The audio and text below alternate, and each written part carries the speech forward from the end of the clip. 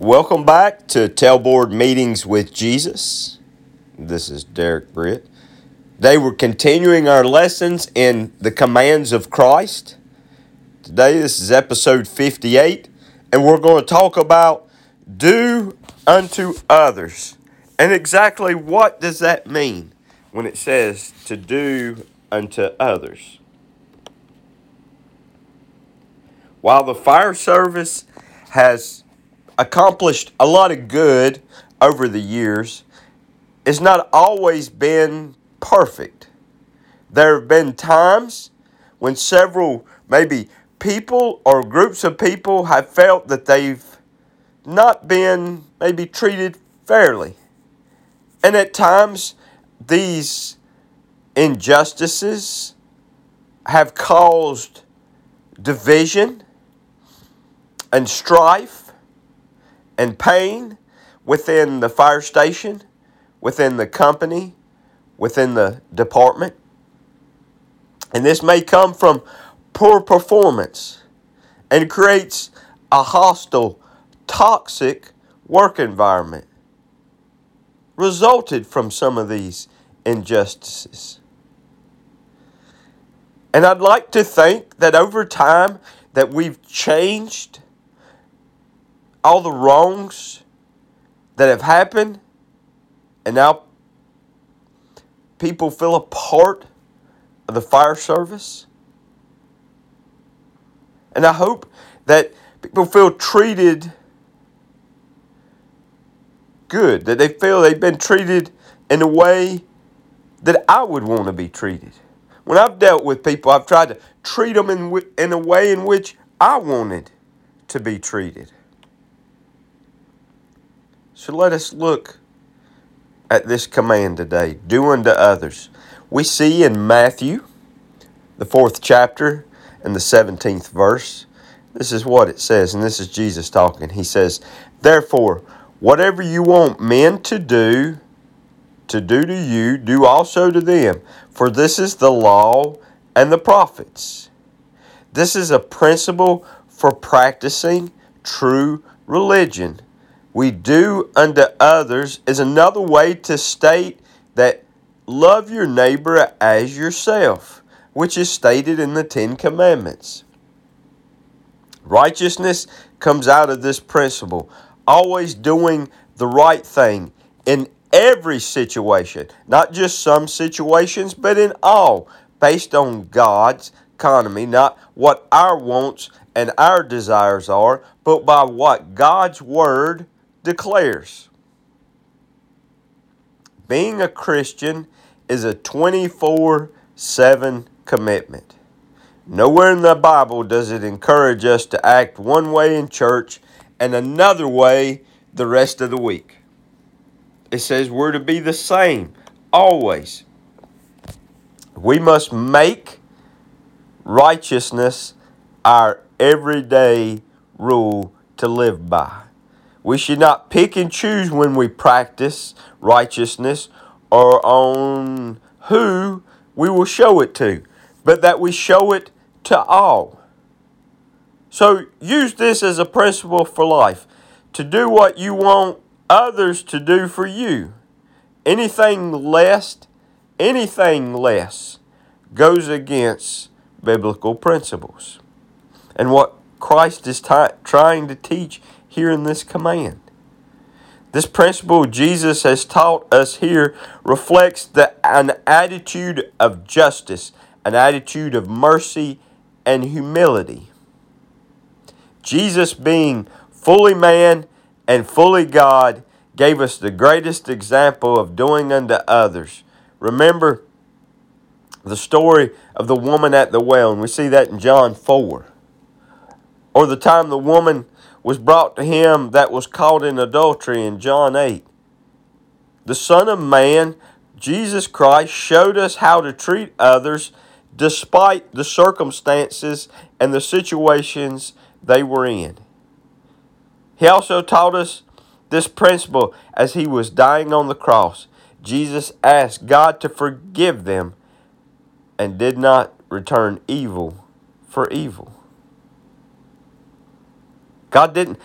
Christ didn't look at the circumstances that people were in. The woman caught in adultery. He didn't look at the adultery. The woman at the well. He all looked at them through eyes of justice and mercy and humility. We see in the unforgiving servant in Matthew 18:21 through 35, someone who didn't do unto others as it was done to him. He was forgiven, but he didn't forgive others. We must be honest in our devotion to God. If we're not honest in our dealings with people, then we are nothing more than hypocrites. Remember, Jesus did not speak kindly of hypocrites. Jesus came to show us what we ought to do with our faith, not only toward God, but with people as well. He walked the walk, and he talked the talk. This is the golden rule of equality, to do to others what you want them to do to you. In so doing, we honor Christ. We must not do the same kind of evil people have done to us, or the evil they would like to do to us. We treat them how we would want and should be treated. This principle is grounded on one of the greatest commands, to love your neighbor as yourself. This commandment means that we should treat all people, note that's all people, with respect and dignity, for no person is below us. We are all the same level. God's standard is perfect. We should fear, therefore, the judgment of God. God will judge us with the same judgment we use against others because of not treating them how we would want to be treated. For if you forgive others their trespasses, your heavenly Father will also forgive you. But if you do not forgive others, neither will your Father forgive your trespasses. And that's Matthew 6, verses 14 and 15. Jesus gives us a reason to enforce this commandment. For this is the law and the prophets. This is a summary of the second great commandment.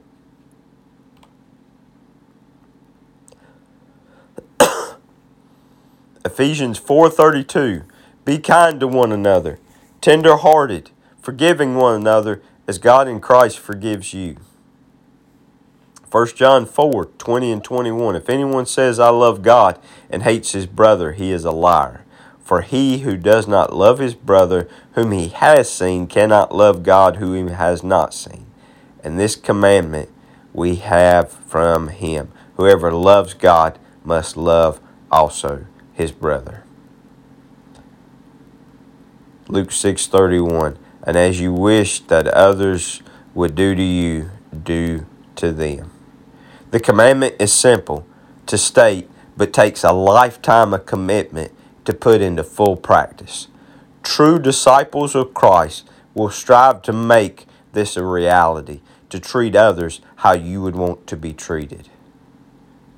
But it takes prayer and commitment to accomplish this task. The fire service is a very diverse place. There are all sorts of people, all performing in the fire service in unique ways. If we want to be true to our faith and ensure we obey biblical truths, we're going to have to learn to treat others in the very same way we want to be treated by them. Anything else would not fulfill this commandment of Christ. How can you improve your actions and ensure you're obeying this command? Who might you need to seek forgiveness from? Pray today that you strive to be more like Christ in your life and in all of your relationships, whether it's at the firehouse, at home, wherever. Treat others as you would want to be treated.